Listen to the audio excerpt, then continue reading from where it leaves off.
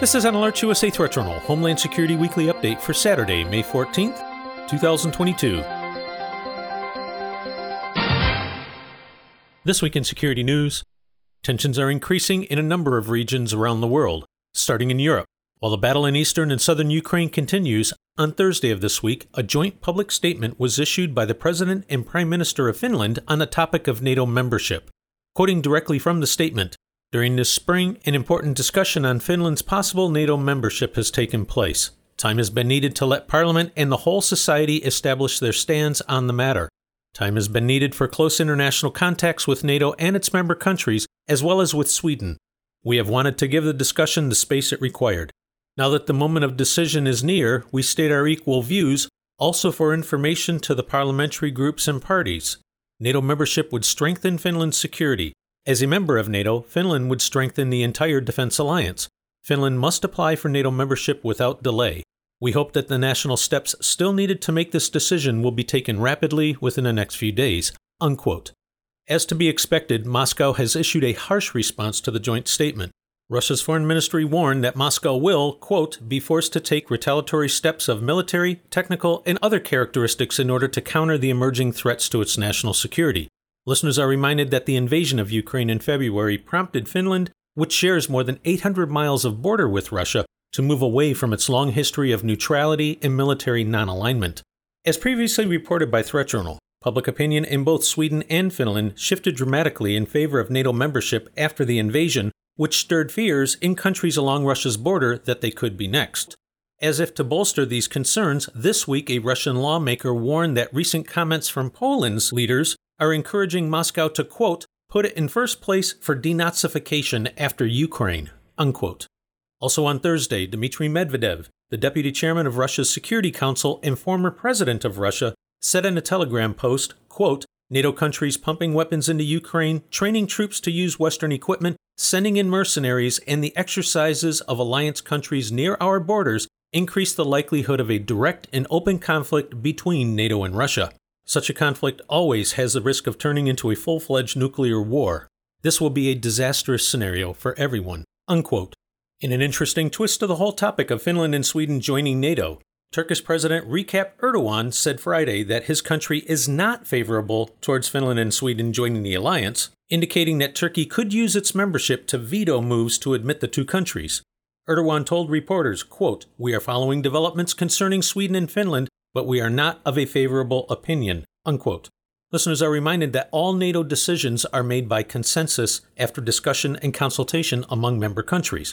Quoting NATO directly, "When a NATO decision is announced, it is therefore the expression of the collective will of all of the sovereign states that are members of the alliance." Erdogan explained his opposition by citing Sweden and other Scandinavian countries' alleged support for Kurdish militants and others whom Turkey considers to be terrorists. Despite the spoken words, it is likely Erdogan is just using this opportunity as leverage to gain some concession on an unrelated matter involving the US, NATO, or the EU. In related news, on Wednesday of this week, British Prime Minister Boris Johnson traveled to Sweden and Finland to sign mutual security agreements with the two countries completely separate from any NATO treaties. Under the agreements, signed separately with the Swedish Prime Minister and the Finnish President, the countries would provide military and other assistance to the other signatory upon request and tailored to the specific request. Shifting over to the Western Pacific, recent commercial satellite imagery of the Punggye nuclear test site in North Korea indicates efforts to restore an access tunnel and support facilities continue. According to the nonprofit monitoring and analysis group 38 North, on imagery from May 10th, a shelter used to house equipment providing air, lighting, ventilation, and power to the tunnel network can be seen. In addition, cabling seen leading to the portal now clearly extends into the entrance. Additional equipment and materials have also arrived, and roads leading to the facility are also being improved using spoils from the tunnel clearing effort.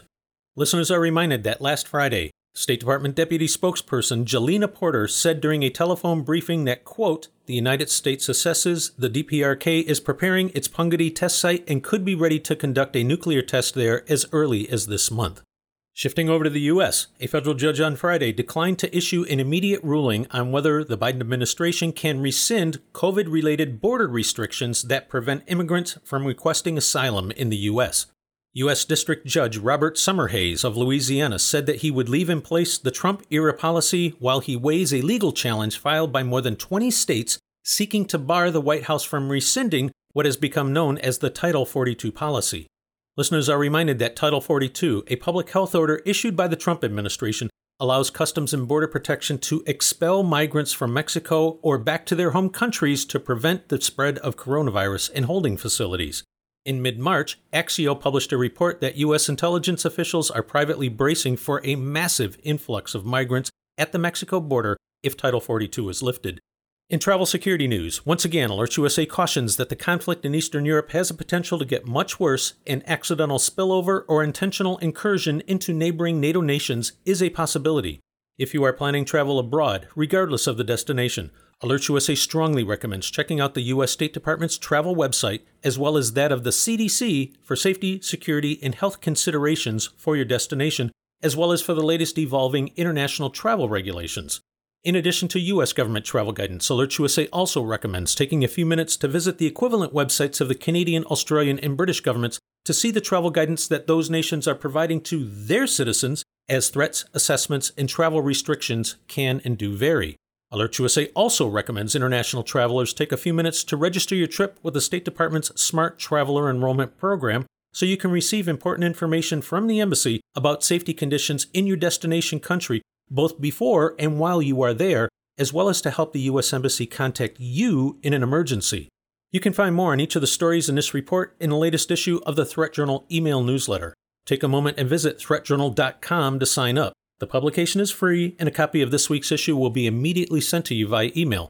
If you would like to receive breaking threat and incident alerts on your mobile device, visit alertsusa.com. Alerts USA continues to monitor the overall domestic and international threat environment and will immediately notify service subscribers via SMS messages and email of new alerts, warnings, and advisories, or any other factors which signal a change in the overall threat picture for American citizens as events warrant.